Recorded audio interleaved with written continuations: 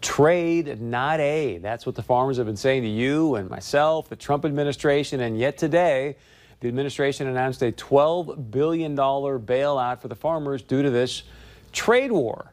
I thought a while ago, President Trump said that trade wars are easy to win. More on that in just a moment. We start with this. President Trump tweeting out this morning, which I don't agree with this first line. He says, tariffs are the greatest. What? Either a country which has treated the United States unfairly on trade negotiates a fair deal, or it gets hit with tariff. It's as simple as that. And everybody's talking. Remember, we are the quote-unquote piggy bank that's being robbed. All will be great. Tariffs are the greatest? Since when? Let me remind you, that's basically a tax on you and me, the average Joe and Jane. So then President Trump, he went down to the VFW headquarters in Missouri. He spoke there. Let me remind you, Claire McCaskill up for a close re-election Senate bid there. So President Trump said this today directly to the farmers. Making tremendous progress. They're all coming. They don't want to have those tariffs put on them. They're all coming to see us. And the farmers will be the biggest beneficiary. Watch. We're opening up markets. You watch what's going to happen. Just be a little patient. Just be a little patient. We're opening up markets. That's almost verbatim what President Trump said to me when I interviewed him here at his Fargo mega rally that took place, just about a month ago. That was June 27th. Then also earlier today, as I just mentioned, it was released, the big aid package for our farmers. Secretary Perdue and the Trump administration shared, okay, we're going to be sending out, if we can bring up this graphic, please, $12 billion in aid for farmers that are hurt by Trump's trade war. I personally, not a fan of this kind of aid. I'll get to that in just a moment. I'll tell you what some of the Republican senators and Democrat senators are saying about it as well. And I think many people are going to say, hey, this is good politics. They may not like the policy, but it is good politics to obviously help shore up the farmers that are big supporters of President Trump. Now, the person that's going to help implement this program is our Ag Secretary, Sonny Perdue. Our D.C. Bureau caught up with him earlier today. Here's some of what he had to say. Secretary, up to $12 billion moving forward in aid. How will you all be selecting which producers to provide relief to? Well, it'll be based on their production and based on what trade disruption damage they've experienced. This is President Trump's promise kept for producers. He was not going to allow them to bear the brunt of these illegal trade retaliatory efforts of other countries. And he's called their hand, he's got their attention, and they're trying to bully the president into changing by political pressure of targeting our great producers in this country, and this is his answer to that. We want to have trade, not aid. There's not a farmer in this country that does not have a good crop at a fair price rather than a government check. But when they can't get that, a fair price because of the illegal tariffs, this is President Trump's way in saying we're not going to let these countries bully you or me into caving in. And how quickly will these funds be moving forward? Good question. We expect to roll out this program at the end of August, eligible for farmers really immediately after Labor Day to come in and sign up for this program. The Title I commodities, which are really the grains, soybeans and corn and wheat and sorghum and cotton, those kind of programs will actually get a direct payment. Dairy and hogs will get a payment as well as purchases off of the commodities that would help to reduce the overflow of supply. The fact is these are temporary measures. Every farmer as well as the president would like a good trade deal, and that's what we're hoping for. That's what I think we will achieve. But in the meantime, these farmers cannot pay their bills with American patriotism. They've got to have some help to continue on, and that's what this is. He's used that line a few times now. Farmers cannot pay their bills with American patriotism. This is a one-time stopgap. At least that's how it's being sold as of right now. Still, some Republican senators, Democrats as well, not happy about this bailout program. You would think that Democrat senators would be somewhat happy about it because it's more government. But Republican Senator out of Wisconsin, Ron Johnson, said, quote, this is like a Soviet-type economy situation here, what they're doing to subsidize industry. Senator Lisa Murkowski is concerned because she's like, hey, where does it stop? We're going to take care of farmers now. Next, it might even be more Wall Street. Who knows whether industries are going to have to get hurt by these tariffs, and then that the American taxpayer, you and I, are going to have to subsidize. Senator Ben Sasse out of Nebraska, another great ag state, said, hey, American farmers, they don't want to be paid to lose. They want to win by feeding the world. Here's what North Dakota U.S. Senator Heidi Heitkamp tweeted out earlier today. She said, with today's announcement, the administration is borrowing $12 billion from you and I, the taxpayers, which is, given the enormous price tag, still barely compensates for the losses to farmers and ranchers, as well as lost markets that will be difficult to just bring back as they took years to create. Important to note that tariffs are basically a tax on the end consumer, you and I. That's what I've been asking the question is, hey, look, right now, when there's no tariffs on aluminum, our beer is cheap. When there's no tariffs on our cars are cheaper. So why should you at home care if there's a $500 or $800 billion trade deficit? I don't know. But now we're going to use more taxpayer money to bail out our farmers, which, look, prices are low. They need some help. But I'm curious. I want to hear your point of view on this. How do you feel about this $12 billion bailout for our farmers? Please let me know your point of view. All right, back in June, Valley News Live did a poll, and we found that the second most important thing to you in this upcoming election is health care. That was just behind the economy and jobs. And recently, former North Dakota Congressman Earl Pomeroy, he's been sounding the alarm because of a lawsuit that North Dakota Attorney General Wayne Stenehjem joined with 19 other states that could potentially impact people's health insurance if they have a pre-existing condition. So earlier today, I sat down with Congressman Pomeroy and we talked about this lawsuit, your health care, and much, much more.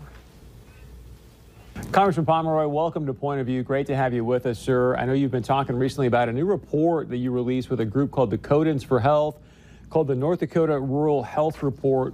For the people watching tonight, what would you say is the single most important thing they should know or take out of this report? Well, under federal law, we've got a lot of North Dakotans that have been able to obtain health insurance, didn't have it before. In fact, if you add up the various components of that federal law, about 47,000 North Dakotans now have coverage. We're very pleased about that. There's a lawsuit, however, being launched by the Attorney General that would say all of this is unconstitutional, and 47,000 North Dakotans lose their health care. We just think that's wrong. We think North Dakota taxpayer dollars shouldn't be used in a lawsuit of that kind.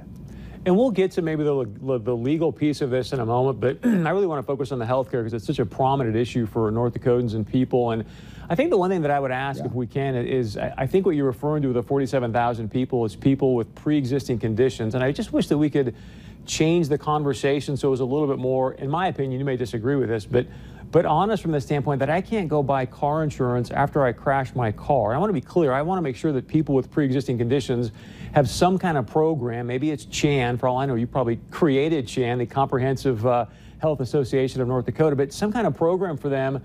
But I think we're mislabeling if we call it insurance because it's like buying car insurance after an accident. Can you agree with that, or do you disagree? Well, I bet you and I could agree. Insurance is spreading the risk. So it's getting people, everyone, a chance to not carry their own health conditions, but to spread it across a larger group of insured. So I think of it very much as insurance. I was on the legislative committee that brought the CHAN program forward and was in the legislature when we passed it. It was a good program. It was a place where people had health conditions and couldn't get coverage elsewhere could go, but it had a really tough problem. It was expensive as the dickens. We never got, while I was insurance commissioner, more than 1,500 North Dakotans in that program.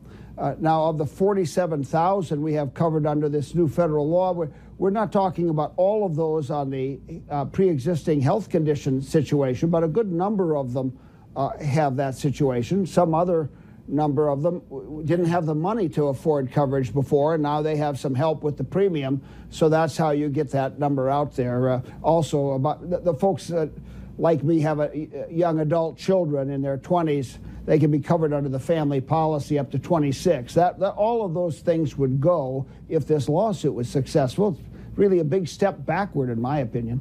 But I think that's where people are concerned. And I guess I would say, hey, if Obamacare was working, I think people would have a much different perception of it. And that is obviously in the eye of the beholder. But I will give you this example, sir. This is from an article from the Forum back in March of 2017. So I don't think we can put this on Trump's table yet. But But I do want to share with you a quote in the headline. It says, farmers' #1 new worry, and they're referring to healthcare, sir. And one of the pieces in there says, in the past 5 years alone, so again, before Trump, monthly premiums have doubled and annual deductibles have tripled or quadrupled, many farmers report. And I think that's the issue. If this program is working, it would be a different conversation. But it's hard to say that it's working when you see those kind of numbers for our farmers. Well, you know, things just aren't so simple as to say it works or it doesn't work. The reality is it works very well for 47,000 North Dakotans covered under various facets of this law. But there are others that have found that they're not of an income level to be subsidized, and those premiums have spiked. And I think that's very unfortunate. The way you address a problem, however, is you focus on the problem. You don't rip up the thing, including taking out the good parts, the coverage that 47,000 North Dakotans have, because the premiums have spiked. Let's talk about premiums. Let's do more to address those issues. Reinsurance has been done in Minnesota and this upcoming year. But it looks like the premiums in the exchanges will actually go down in Minnesota. They've done some things, and there are some things North Dakota could do. But ripping up the law because the Attorney General files a lawsuit, that's a terrible idea.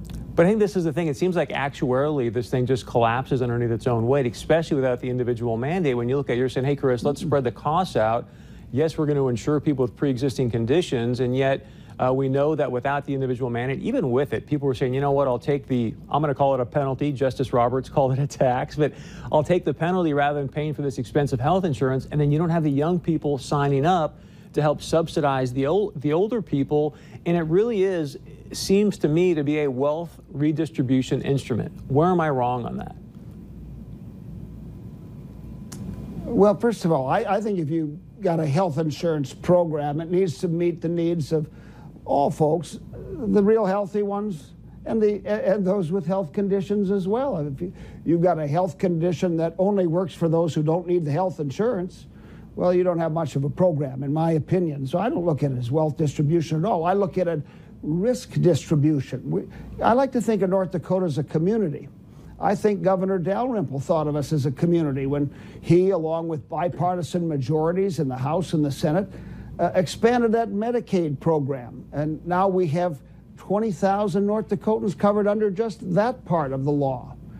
That was a bipartisan action led by a Republican governor. And then we got Attorney General Stedgum is filing this lawsuit to take that away also. I just think it's, you legislatively fight these things out. Washington has, as you know so well, had a dickens of a brawl last summer trying on the repeal and replace business.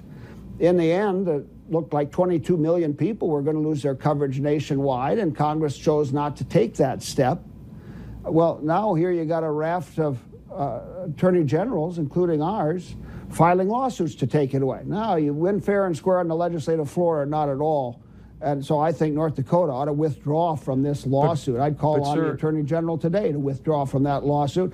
At least step forward to try and explain why he's doing this. They've been radio silent while they've tried this stealth litigation to take this coverage away. You know what? We try to be as fair as we can on the show. That's a very fair assessment, sir. And also, to be fair, you say, hey, Chris, they need to do this legislatively. And they would say, we did. We took out the individual mandate via legislation. And if you look at taking out the individual mandate, what the Attorney General says, hey, this law is not severable from the individual mandate, as well as 4 Supreme Court justices said the same thing. So because of that, it ends up collapsing underneath its own weight. Yes?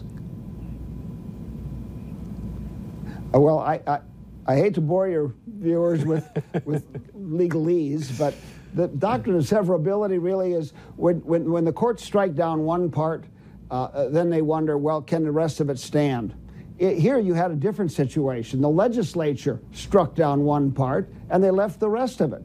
Now, there's nothing unconstitutional, in my view, about telling insurance companies, hey, you can't stop people from getting coverage because of their health conditions. They have a right to coverage.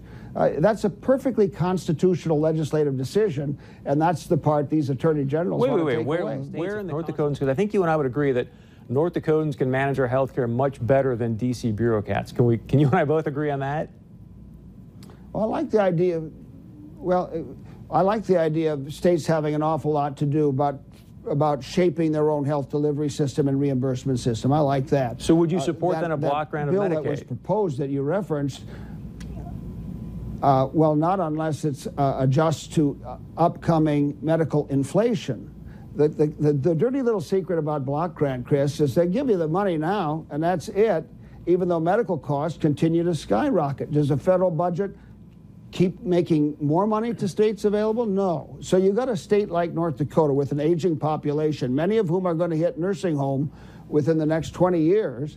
If the federal government flatlines what it's doing to help with the Medicaid program, North Dakota can't keep up with all those expenses. What will happen? How will we pay for the care our seniors need? And that's why I've had real troubles with the proposals that have been under discussion. They don't help states as the citizens age. And so I'd love to have you back, sir, because there's so much for us to discuss. I want to wrap up with this. I believe, and correct me if I'm wrong, but you are the last lone North Dakota congressman to be a conferee on the Farm Bill Conference Committee. My question for you as now Congressman Cramer is, how big of a deal, how important is it to have our lone congressman to have a seat at the table as a conferee to have a final say in this final version of the Farm Bill?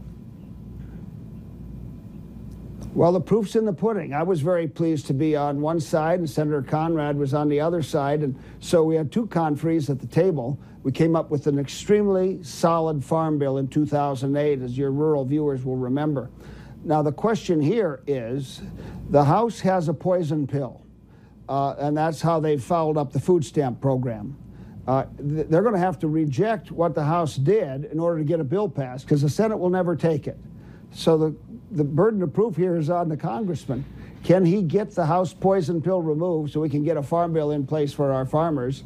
That would be a very important step. I'm sorry the bill came out of the House like it did. In my opinion, it shattered decades of bipartisan cooperation in the House.